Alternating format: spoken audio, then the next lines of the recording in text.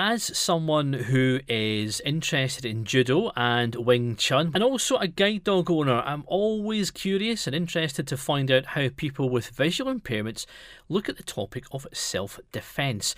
Well, there are classes being run at the Forth Valley Sensory Centre near Falkirk in Scotland by David Black, and he's not new to the centre, he actually works there as well, and David joins us now. Tell us first of all your involvement with the centre, David. I'm the cook at the Forth Valley Sensory Centre. I've been here for about 11 years. I started first as a volunteer and then I got paid employment, and I've been a paid member of staff, a cook at the Sensory Centre for the past few years. Fantastic. Is it a good job?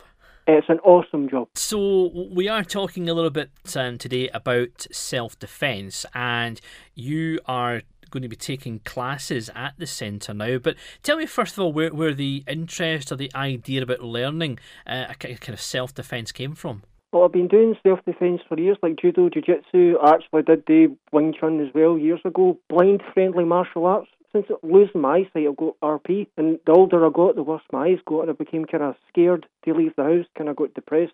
And through the Sensory Centre, I started doing Tai Chi classes, and for that, the guy was an instructor in things like jiu-jitsu and judo, so I learned as the years went on and got more and more interested, and I thought, I'd like to actually teach this. So this is awesome. It really improved my confidence, and yeah, I loved it. I got more and more interested in it. As you could tell, I'm to the point where I want to teach it and help other people. Is it something you think that visually impaired people would benefit from? Everybody would benefit from some form of personal safety or self-defence training, but it's not something that is exclusive for blind people. To think, blind people can't do this or can't do that. It's possible with the right adaptation, then we could do pretty much anything. It would be good for people to learn a wee bit. Well, I think it would be good for everybody to learn a bit, but there's certainly no barriers to say that a blind person or visually impaired person can't do it. So yeah, I think it's very valuable. When we think of martial arts, people probably think of, Bruce Lee and people like that, karate and jumping about, flying kicks, but it's not all about that, is it? A lot of it can be really up close and personal. As a blind person, closer the better. The farther away the person is, I can't really tell how many they are, who they are, what's happening, how tall they are. It's not until they come in contact with me, like that's where the judo or jiu-jitsu came in. My brother makes a joke, you might not see it coming, but as soon as they grab you, then it's basically your wheelhouse. So that's where I talk about adaptation, like martial arts or self-defence. As a blind person's point of view, closer the better. I make people laugh when I say I've tried a wee bit of boxing. I can't see the punches coming in, but it's good guards. I'll try anything. And if it works, and if it works for me and works as a blind person, I'll give it a go. So how long have you had this interest for? For years. Dad always said I've never heard of a blind person doing martial arts, so I actually left it for years. Not until I actually got more into groups and I met blind people that were doing martial arts that I started to think it was possible for me. And it's something that actually made me feel safer. I was quite proactive about the idea. I didn't like sitting at home doing nothing for years, so I went out, became more physically active, and martial arts became a progression of that. It just became a natural progression of exercise. We have, blind judo now at the Paralympics, which is, a highly professional sport. So do you think the word is kind of getting out there slowly to people who are blind and partially sighted that you can take up martial arts as, say, a form of fitness or confidence building or even to a professional level? Going into a gym, it didn't really affect me that much, but actually doing it in contact with somebody and actually doing that type of physical fitness was very beneficial for me as a blind person. I could feel the improvement as I was going on. So yeah, I think the more awareness there is that you can do this, the better. Tell me about the classes then, David, that you're going to be running at the Sensory Centre. I mean, what kind of things do you start people off with? Because, like you say, many of these people will never have tried any form of martial arts before because they think someone that's blind or partially sighted can't do it.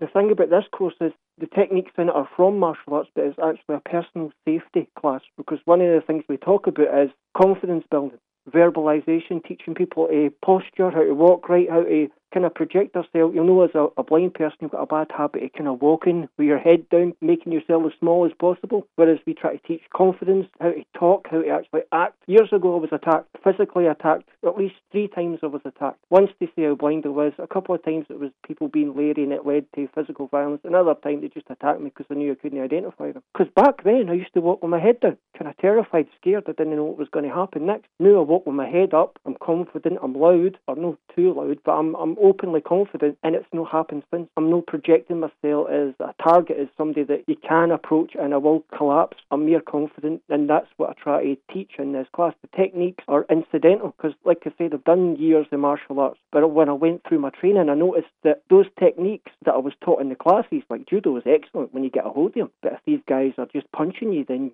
holding your hand out to grab them doesn't really work. It's not really much of a guard. So I teach personal safety. It's an 8-week training course, and I work up the level of aggression as the course goes. So I'll teach how to resolve a situation by non-violent means, how to talk your way out of it. As the violence and the threat increases, then the techniques I teach become more and more physical and more aggressive. So very up close and personal is the stage that this could get to. So, are you teaching someone to use their hands, their legs, or perhaps even, if they use a cane, using that as well?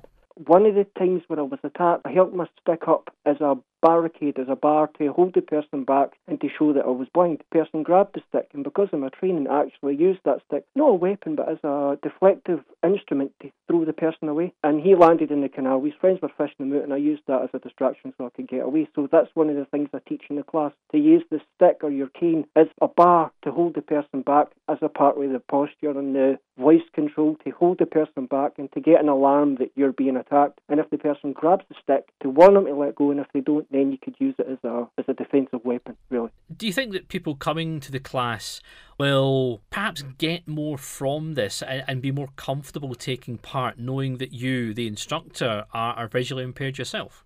Yeah, I think that would be a part of it. You're not going to come into it and have me looking down at you at any point because I can't see you. But there is a preconceived notion that they can't, so I've got a lot of convincing people you can do it and I can teach. I had a conversation with somebody waiting for a bus when I said, I'm a cook at the Forth Valley Sensory Centre. I went, how can a blind person cook? Now, this guy's visually impaired. And I went, I'm a personal safety instructor. And he said, how can a blind person do self-defence? I had to actually convince this visually impaired person that a blind person can do self-defence. So I've got a lot of work to do. But so for some people, it'll be great being taught by a blind person, and I don't feel threatened because he's blind. And other people, that's not possible for him to actually teach this because he can't see. I'm sure a lot of people will get a great deal from the classes, David. But if you saw that someone had some real potential, perhaps to take this even further, can you recommend them on to other people? Can they take it further with perhaps groups or organisations that understand visual impairment as well? Yeah, if I get somebody in and I think they've got real potential, then I would definitely move them on to other people that I know. I trained in judo with a guy called Gregor who teaches disabled people quite a lot, and he's got a visually impaired lassie, I think, still training with him. So that would be awesome. That would be a very good thing for somebody to do if they're visually impaired, because it's very blind friendly. I think I said that before. Judo is very blind friendly. David, just finally, if perhaps there are some blind or partially sighted people out there in or around the Falkirk area, maybe thinking to themselves, I'd like to try this, even come along for a bit of a taster and see what we think. How do they get in touch with you? You can contact the Forth Valley Sensory Centre. Would you like the phone number? Absolutely, please. 01324 590 888. David, best of luck with the courses. Let's hope more people do get involved, and thank you for telling us all about it on RNIB Connect Radio. No problem. Thank you very much.